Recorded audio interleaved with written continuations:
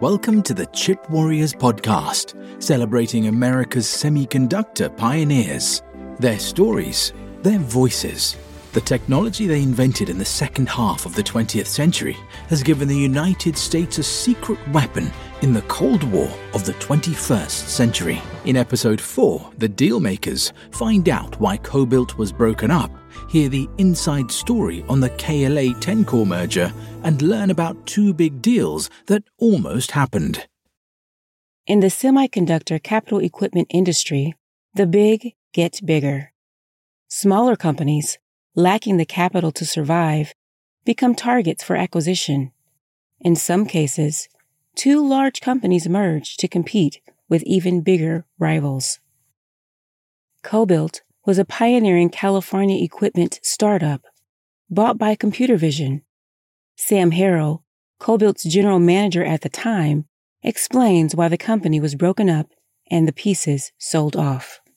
Cobuilt's job was to be a cash cow for the CAD/CAM business. CAD/CAM business was growing at a very high rate, and then a decision was made to turn Cobuilt into cash. The reason was that there was a set of rumors that some large companies wanted to acquire Computer Vision. And whether it was smart or foolish, the management decided they didn't want to be acquired. They wanted to stay independent, so they needed to build a giant cash hoard. So they set out with directions to take Cobuilt apart and sell the pieces. We had a bonder operation in Hong Kong, which we sold. We sold the spin bake equipment line and the prober line to Tokyo Electron, which became the heart of their equipment business. We sold the remaining parts to Applied Materials, so we disbanded it. The 1997 merger between KLA and Tencor was hailed as one of the most successful in the industry. But before that, a smaller deal and a personal tragedy unfolded. Prometrics CEO Richard Elkis Jr. tells the story. Tencor had a division which competed directly with Prometrics in film thickness and metrology. But its real strength was in defect inspection. I got a call from Carl Urbanek, who had founded Tencor, indicating that he would like to have a secret meeting with me. He used the word secret, and I thought, boy, this is like a mystery story or something of that sort. And so we sat in this little table in this little restaurant in Los Altos, and we had our meeting. And what Carl told me was absolutely astounding to me. He said, it's time that we consider merging our two companies. And I asked him, why now? And he said, because I'll be dead in less than a year. Tencor had 7 founding employees.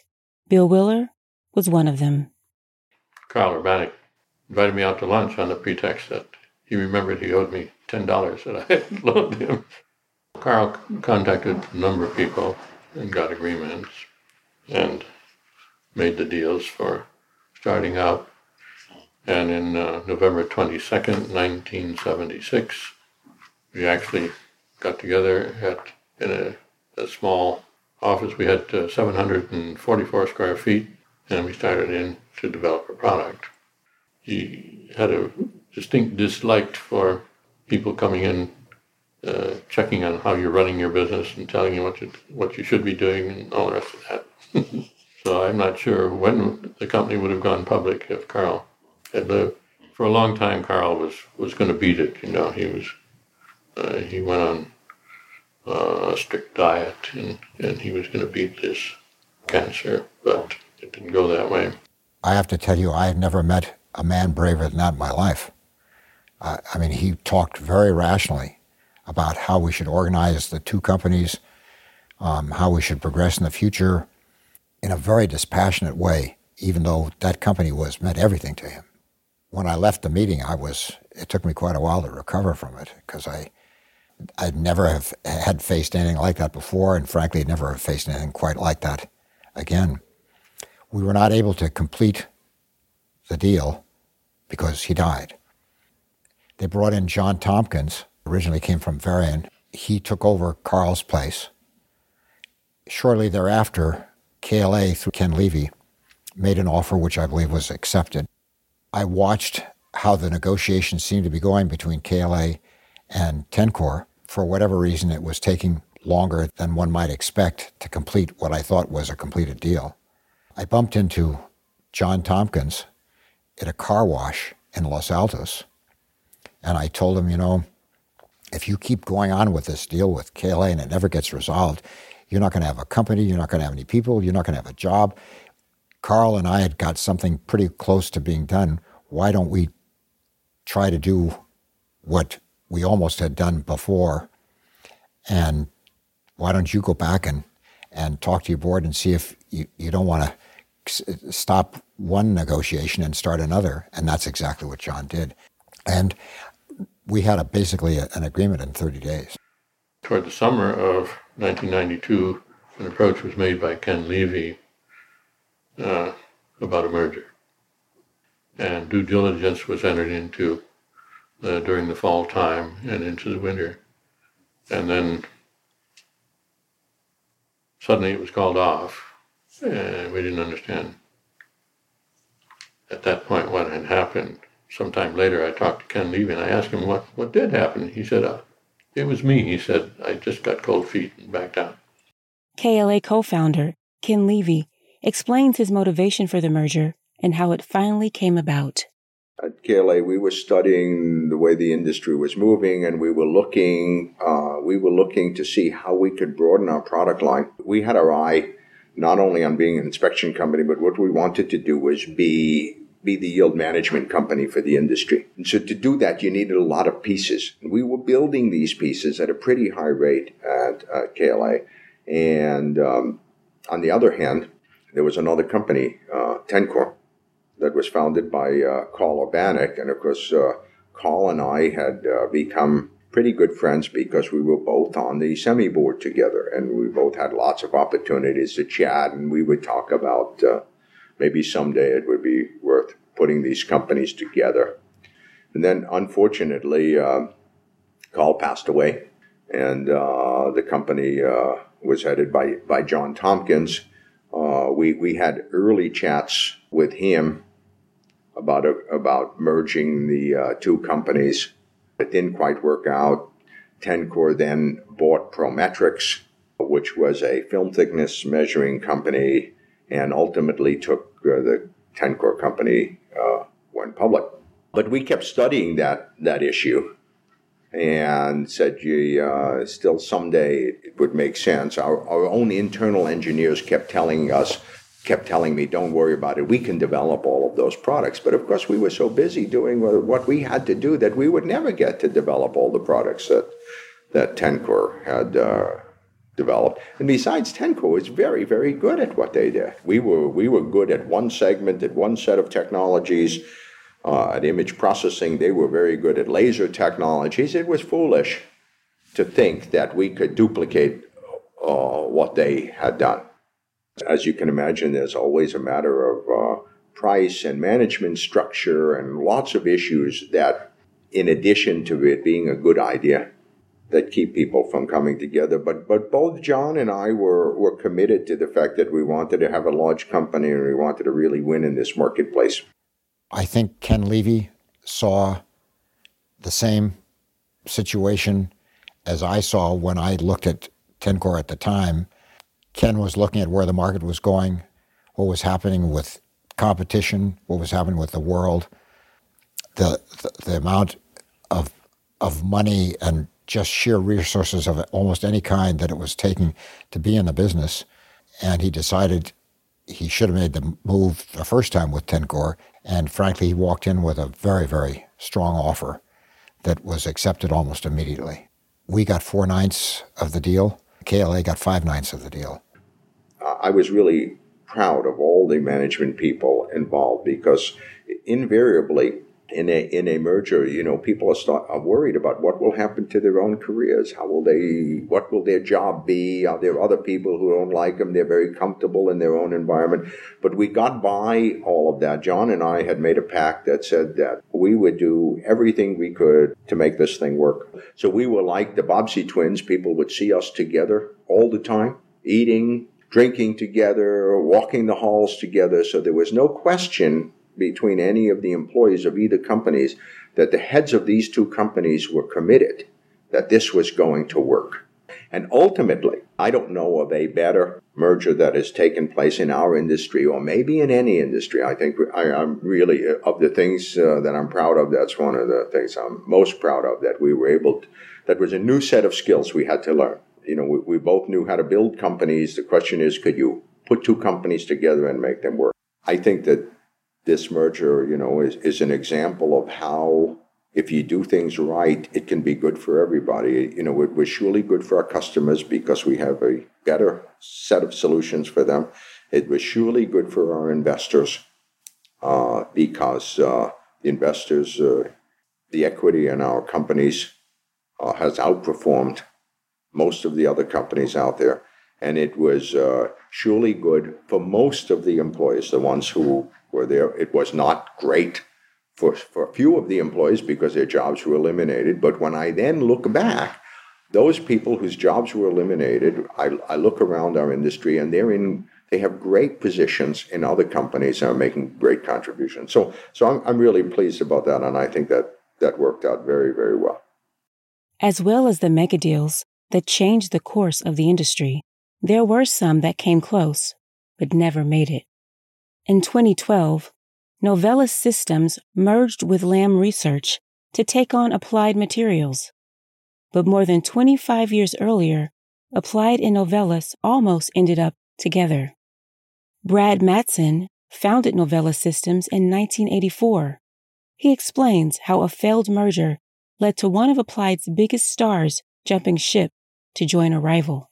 Probably the biggest transition that occurred at that point in time was Applied Materials was interested in acquiring us. That was a very complex situation that occurred as Bob Graham, who was at Applied and had left, went into the venture capital field, was actually helping fund startups, some of them competitors to Novellus.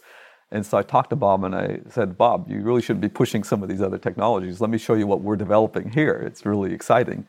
He saw it and was very excited about it and maybe would have even funded us, but at the same time was negotiating at Applied. He ended up going back into Applied around exactly the same time. And when he went back into Applied, he made it his mission for Applied to acquire Novellus. They were going to acquire us. It was kind of his sweetheart deal. So you can see I was talking to him from the venture side about our next round of financing, but at the same time, it became a merger discussion with Applied Materials. And in fact, I didn't want to get acquired. I left Applied previously. I mean, this was exciting. It looked like the technology worked. Our coming out party was great. And I just wanted to move on. But Bob just wouldn't say no. So I finally said, okay, fine. And kind of a way to kind of end the discussion with him, I said, okay, fine. Gave us $12 million and we'll do the deal. And I thought that would just kill it because we had just financed. Our valuation only 8 months ago was $2 million. So he said, you're crazy. No one ever does that. You're out of your mind. I said, fine, good. That's fine. Just leave. So he left, but then he called within an hour or two the same day and said, okay, you get your $12 million. And then I was kind of caught. But I still didn't actually want to get acquired. But how do you, if you have shareholders, investors, and they can make 6 times their money in 8 months, as a responsible executive, you can't turn that down. So we tried to do that deal. It turned out that Dan Maiden, the same guy I was working with on the etcher several years previously, had been appointed to bring Applied up into the new age of CVD. Because the etch had been successful, the CVD had fallen behind at Applied. And so he had headed up a new CVD division. And this would be competitive with Dan. So there ensued an internal struggle at Applied between Bob and Dan. And basically what happened is the merger didn't go through. Applied decided to stay with their internal CVD program. Novellus became independent. But as a result of that, Bob Graham joined Novellus. And he is a tough guy. And I noticed he was extremely competitive. During the Applied tenure, there were, kind of executive battles going on all the time. And I viewed it as somewhat political. So before, I wanted to bring him on because I was inexperienced. He was a grizzled veteran. He had the white hair, the experience to take you public, and he could do all the things we needed to do. But I was a little bit afraid of him because he had that intensity. So I met with him, and I'd always been like a son to him. I came up underneath him, and I was worried about not being his son anymore, but being his competitor. And I said, "Can you focus? You're an incredibly competitive guy." We had lunch. I said, "Can you focus your competition, your competitive effort, at our competitors and not at me?" And he said, he was fairly honest. He didn't say no, it's not a problem. He says, I could do that. I think I could do it. But it was rocky. It was tough the whole time through. And in the end, it was something he was really not someone who could share power. As a result of the negotiation, whenever you enter into one or enter into a contract to try to do a deal, a merger, you can't go out looking for money, or you can't go other places. So I could not, even though we were running out of money, we only had $1 million to develop that system. We needed financing very badly. So when the deal fell through, I was in a panic mode. I had to, within 3 months, raise money. And previously, I took 6 months, had to talk to 50 people. It was horrible. So I was really worried because it wasn't just me and 1 or 2 other people now. It was a whole team, the Dirty Dozen. And you worry about making payroll and their families and everything else. So I had to drop everything and go raise money. Turned out, though, I didn't have to be too concerned. Within those 3 months, we had 3 different firms willing to lead an investment of $5 million or more. So apparently the coming out party I mentioned was 6 people could see that we had a winner. And also probably Applied's interest in us was a good housekeeping seal of approval. And so I think it wasn't very hard raising money. So I think it was scary and it was difficult, but we got over it very quickly. It turned out to be okay. Applied Materials has acquired more than 20 companies over the years. At one point in the 1980s, it almost got acquired itself. The suitor was East Coast conglomerate GCA. Jim Gallagher, who co-founded GCA with Milt Greenberg, tells the story. A relationship developed between Jim Morgan and Milt Greenberg. And since I was going to the West Coast frequently for seminar meetings, I would meet Jim, and I was kind of like a Jewish matchmaker, you could say, in that I would be carrying messages back and forth. Jim and I never talked on the floor usually I'd meet him in the parking lot or someplace else and pass the word on or something. Well, that relationship started to get pretty warm. To me, it was just an ideal relationship. Well, what happened? The general concept was to have Milt as chairman of the board. I think that was his idea. Jim as president. The problem was not with Jim. The problem, as I saw it developing, was Milt was not able to sit back as a chairman and have everything, operations and so on, run by Jim, which was Jim's concept of what the president should do. And Jim is no dumbhead. And he knew Milt, and he knew that Milt was very mercurial at times, bright, no question. Milt Greenberg was one of the brightest guys you ever saw. He could pierce through a lot of things. But he would get very contemptible about things sometimes. And that is not Jim Morgan's way of doing things as I saw it. And although the concept was there, and I think they both appreciated what it meant, I think in pure and simple terms, it was that Milt wanted too much day-to-day nosing into the operations or having his say or having his henchmen located throughout the forces. One of my greatest disappointments is that never happened. Thank you for listening to The Chip Warriors, written and produced by Craig Addison, based on interviews he conducted between 2004 and 2008. These interviews were licensed from SEMI, which is not affiliated with this podcast.